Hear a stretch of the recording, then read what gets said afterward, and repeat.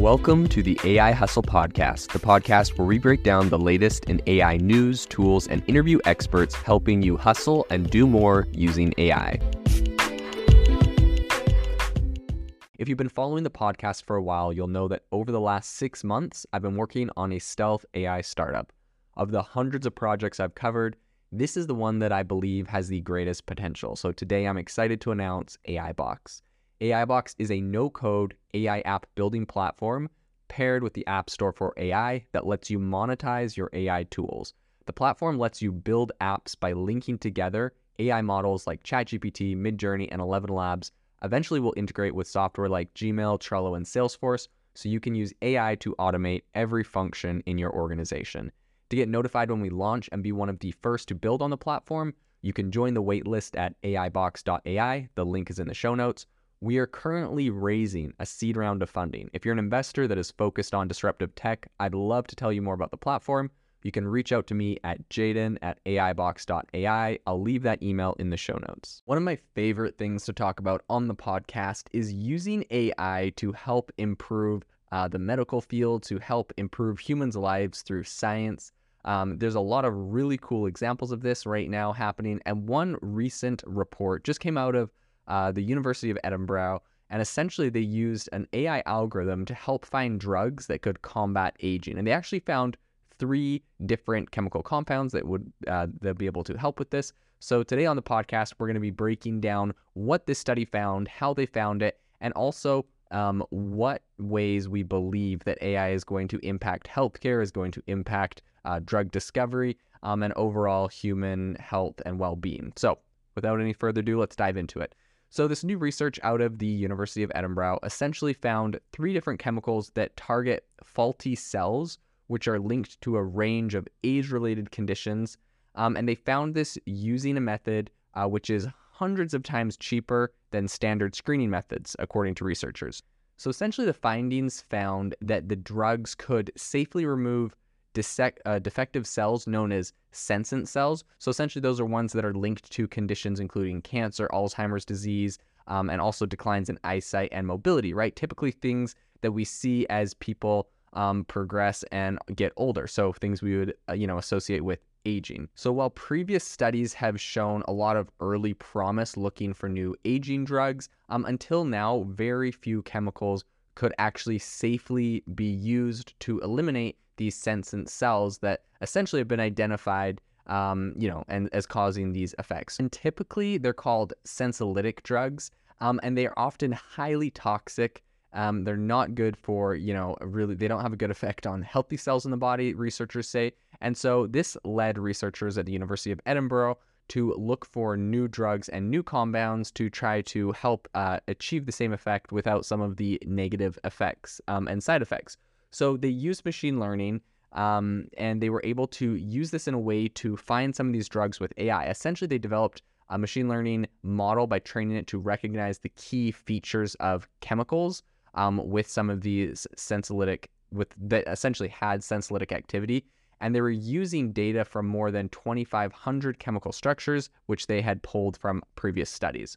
So the team then used the model they developed to screen over 4,000 chemicals, and they used this to identify around 21 potential drug candidates for experimental testing. Now, this is very similar to a recent report that we saw where essentially they have the same process. They identify some of the traits they're looking for. They train a model off of that, and then they feed in, thousands of different chemical compounds into that and have it identify some potential drug candidates. And essentially, this process cuts down the time of screening by like an insane amount, right? Like if instead of having to go to a lab and test 4,000 different chemicals, you could just go and test 21 potential chemicals. That saves you a ton of time. So that's what they did.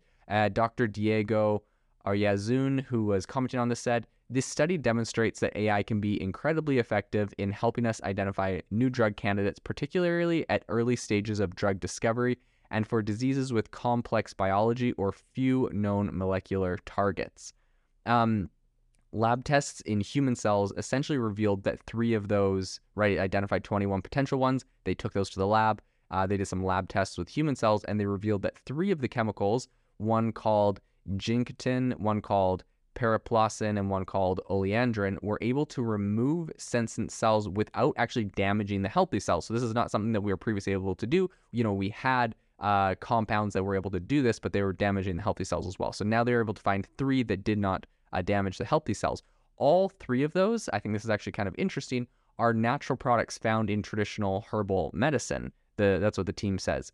And oleandrin was found to be more effective than the best performing known sensolytic drug of its kind. So they literally discovered a new compound. I guess discovered is an interesting word because it was used in traditional herbal medicine. So someone else perhaps discovered it first, but they were able to, scientifically narrow that down as being, the main candidate. And this was doing a lot better than any of the other drugs that have previously been developed. So Dr. Vanessa Smear Burton, who is from the Institute of Genetics and Cancer School of Information, said, this work was born out of intensive collaboration between data scientists, chemists, and biologists. Harnessing the strengths of this interdisciplinary mix, we're able to build robust models and save screening costs by using only published data for model training. I hope this work will open new opportunities to accelerate the application of this exciting technology. I think something that's really amazing is that they were using published data. So